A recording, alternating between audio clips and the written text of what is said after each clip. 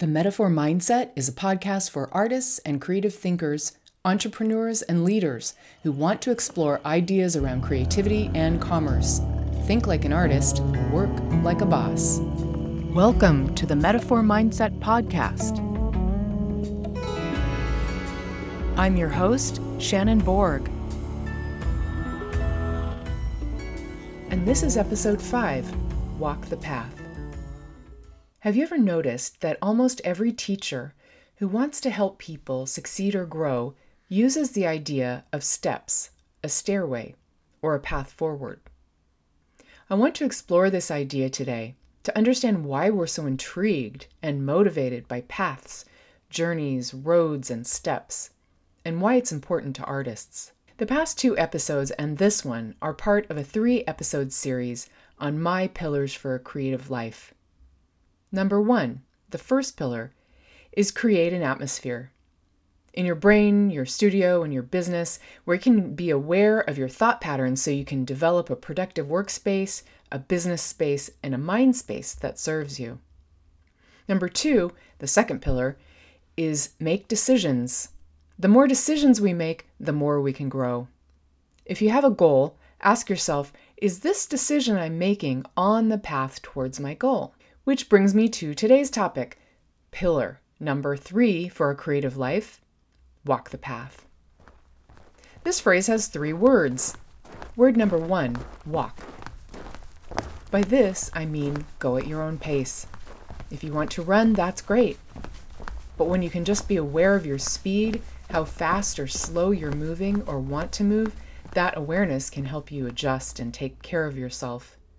Sometimes frustration comes from the speed we want to move versus the speed we're actually moving. The next word in the phrase walk the path is the.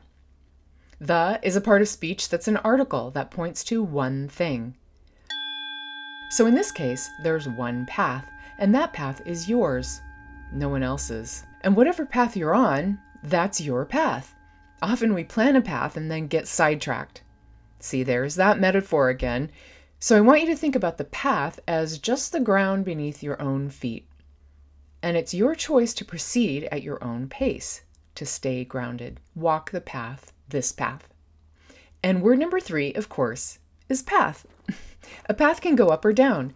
It can be paved like an autobahn, or it can be a soft, long, winding forest trail.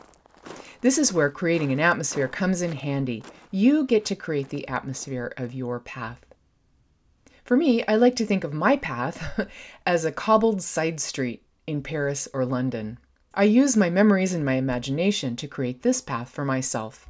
I'll tell you a story about it later in this episode that might resonate with you, but first I want to unpack why this metaphor is so important to artists, and especially artists building businesses around their creativity. It's important because in order to get somewhere, it helps to have an idea of where you're going. Like in Alice in Wonderland, as the Cheshire Cat said to Alice when she asked, "Sir, would you please tell me which way I ought to go from here?" And the Cheshire Cat said, "That depends a good deal on where you want to get to." Alice said, "I don't much care where."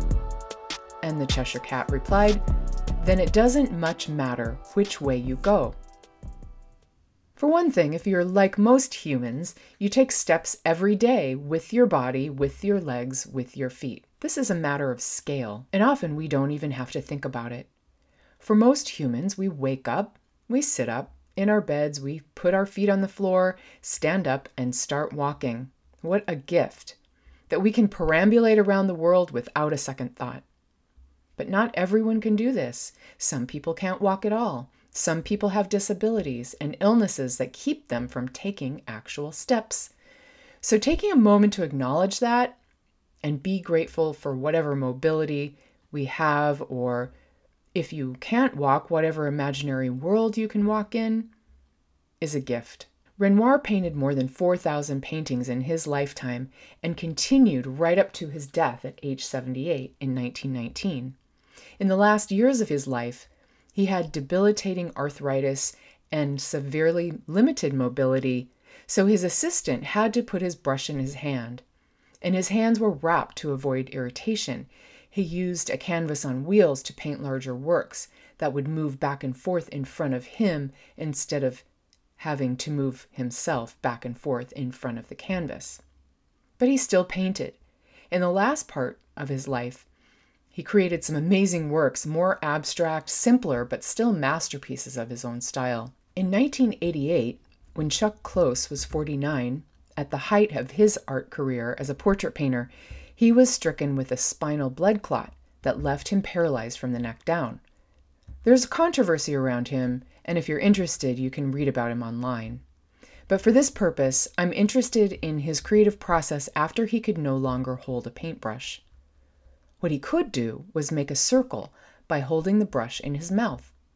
So he started to create portraits using dots and circles and created some of his most amazing works that trick the eye and change the way we think about portrait painting. This is a great example of what Kandinsky said, everything starts with a dot. I mentioned this in the Make Decisions episode. When Frida Kahlo was 18, she was attending classes in Mexico City to become a doctor. One day on her way home from school, the bus she was riding turned the corner and slammed into an electric trolley car traveling at full speed. This tragic accident killed many people, and she spent many months in her bed. She couldn't walk for a long time and had intense pain for the rest of her life. But this accident is what shifted her life from medicine to art. It made her an artist. She sat in her bed with a mirror and ropes and pulleys and a contraption so she could paint. She created small works and became very proficient in working in her bed. Artist and activist Riva Lehrer makes the connection to disability in her art. Disability is the fuel of my work and the engine of my career. She explores the spectrum of ability by portraying a wide variety of friends, colleagues, and acquaintances with disabilities through her paintings. So having a fully functioning body is not a prerequisite to making art. Being able to actually take steps in the physical world down a path is not prerequisite to following your dreams. But this metaphor of stepping, of walking, is so prevalent that we often just don't think about it. John Singer Sargent apparently wore holes in his runner carpets because he would walk back and forth from his painting to make one little mark, back to a distant vantage point in his studio, so he could see how his mark looked from several feet away. And he walked back until the canvas and the sitter were equal before his eye to get the perspective he needed. So beyond just acknowledging that gift, the ability to move and walk, mobility, I want to unpack this idea of those steps and where they're taking us. In Dante's Inferno, the famous self-help book for the Renaissance, Dante Alighieri's hero embarks on an adventure that takes him through many levels of heaven and hell, purgatory, paradise, and the inferno, hell. Joseph Campbell's hero's journey also has 3 parts: the initiation, the descent, and the return. In paintings, our eye follows the path back into the painting, from what is near to the middle distance to the far distance. Getting smaller and more hazy, the edges get less defined, so our imagination can think about what is there, in the beyond, what we can't see. Surrealism played with this metaphor, with staircases leading nowhere, pathways rising into the air, and mixed-up perspective meant to confuse the eye. Chinese art uses this to great effect, often with the mountains just floating in the air, but with a pathway that allows the eye to follow it up around the bend as the figure rises into the clouds. Even the past, present, and future are 3 ideas that our brain uses to help us organize time. Memories live in the past, daily activities in the present, and dreams and hopes occupy the land of the future. Our minds often play with rearranging them. As artists, this is such a great tool. Novelists go back and forth in time. Our paintings can bring something from the past and something from the future into the present on the canvas. So the idea of steps is built into our minds because it's built into our bodies. Our ancient ancestors walked up hills to look out to see the next vista. The idea of stairs themselves is as old as the pyramids. In fact, that's what the pyramids are. They're giant staircases, each level built slightly smaller and slightly higher until the peak is reached. So where pathways are about the scale of the body, stairways are about our vision, our eyes looking out, the steps taking us higher. And higher is where, in most cultures, heaven is. In the earliest cultures, the afterlife wasn't in the sky, but in the ground. Either there was a world within the earth where dead people lived in the next life, or the dead lived among us. It was only after cultures consolidated into kingdoms was the sky god prevalent. The sun god, the sky god, became one god out of the many earth goddesses. So what does this have to do with steps? Well, if God is now in the sky and heaven, suddenly the afterlife isn't so easy to get to. It's not on a human scale anymore. It's a place far away in the sky. And not only that, you have to do some pretty amazing things to get there. You have to be perfect, and you have to follow all the rules. After the 7 levels of hell, the 3 steps seem quite easy. Still, steps take us up and further towards a vista, towards heaven, towards the future. In our minds, we picture the future as being out there and often up there, instead of right here where we are. So I just want you to think about that. The future is not only a different time, but a different place from now. Think about that. It's a different place than here, and a different time than now. Where will you be in your future? I want you to think about the past, present, and future, these 3 easy steps, as tools for you to think about your life. After all, if you do absolutely nothing but eat and sleep and maybe pay your bills, you will still end up in your future. Where do you see your future? Is it with you right now? Or is it just around the bend where you can't quite see it? Or is it ahead of you on the path and you have a very clear vision of it? My story of how I envision my path starts on a park bench in Notting Hill Gate, a little neighborhood in London you may remember from the movie Notting Hill. I remember the moment I became a writer. It was the dot on the canvas of my life as an artist. Everything started there. After college, I ended up in London working at a pub.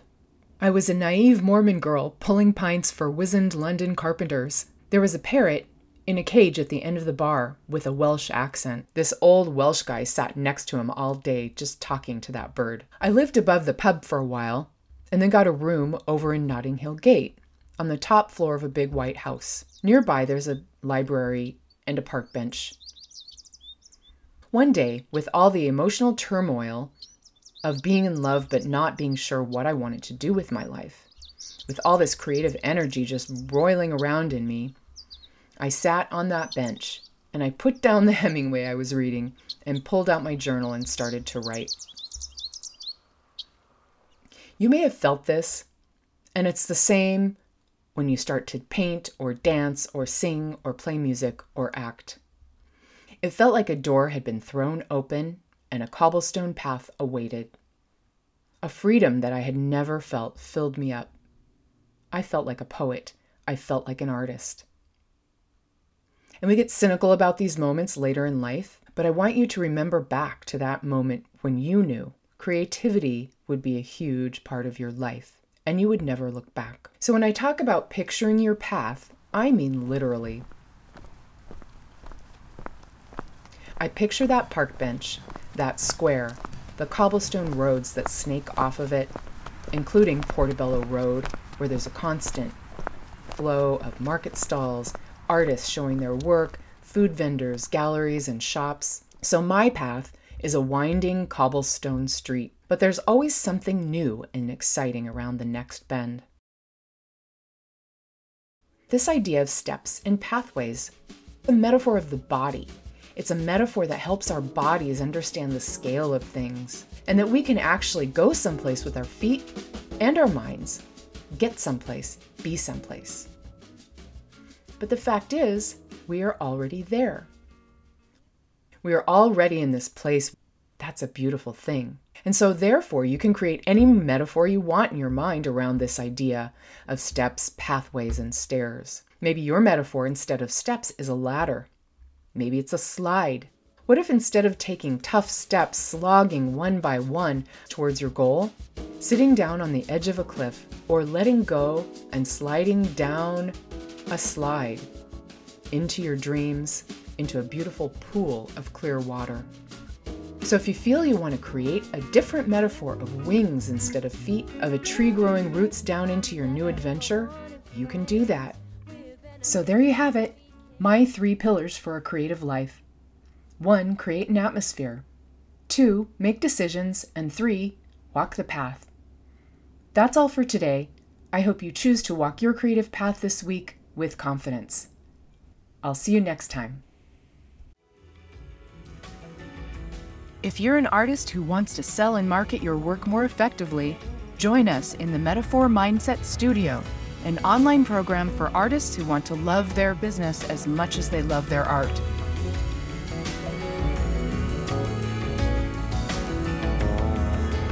Metaphor Mindset Studio. Think like an artist, work like a boss.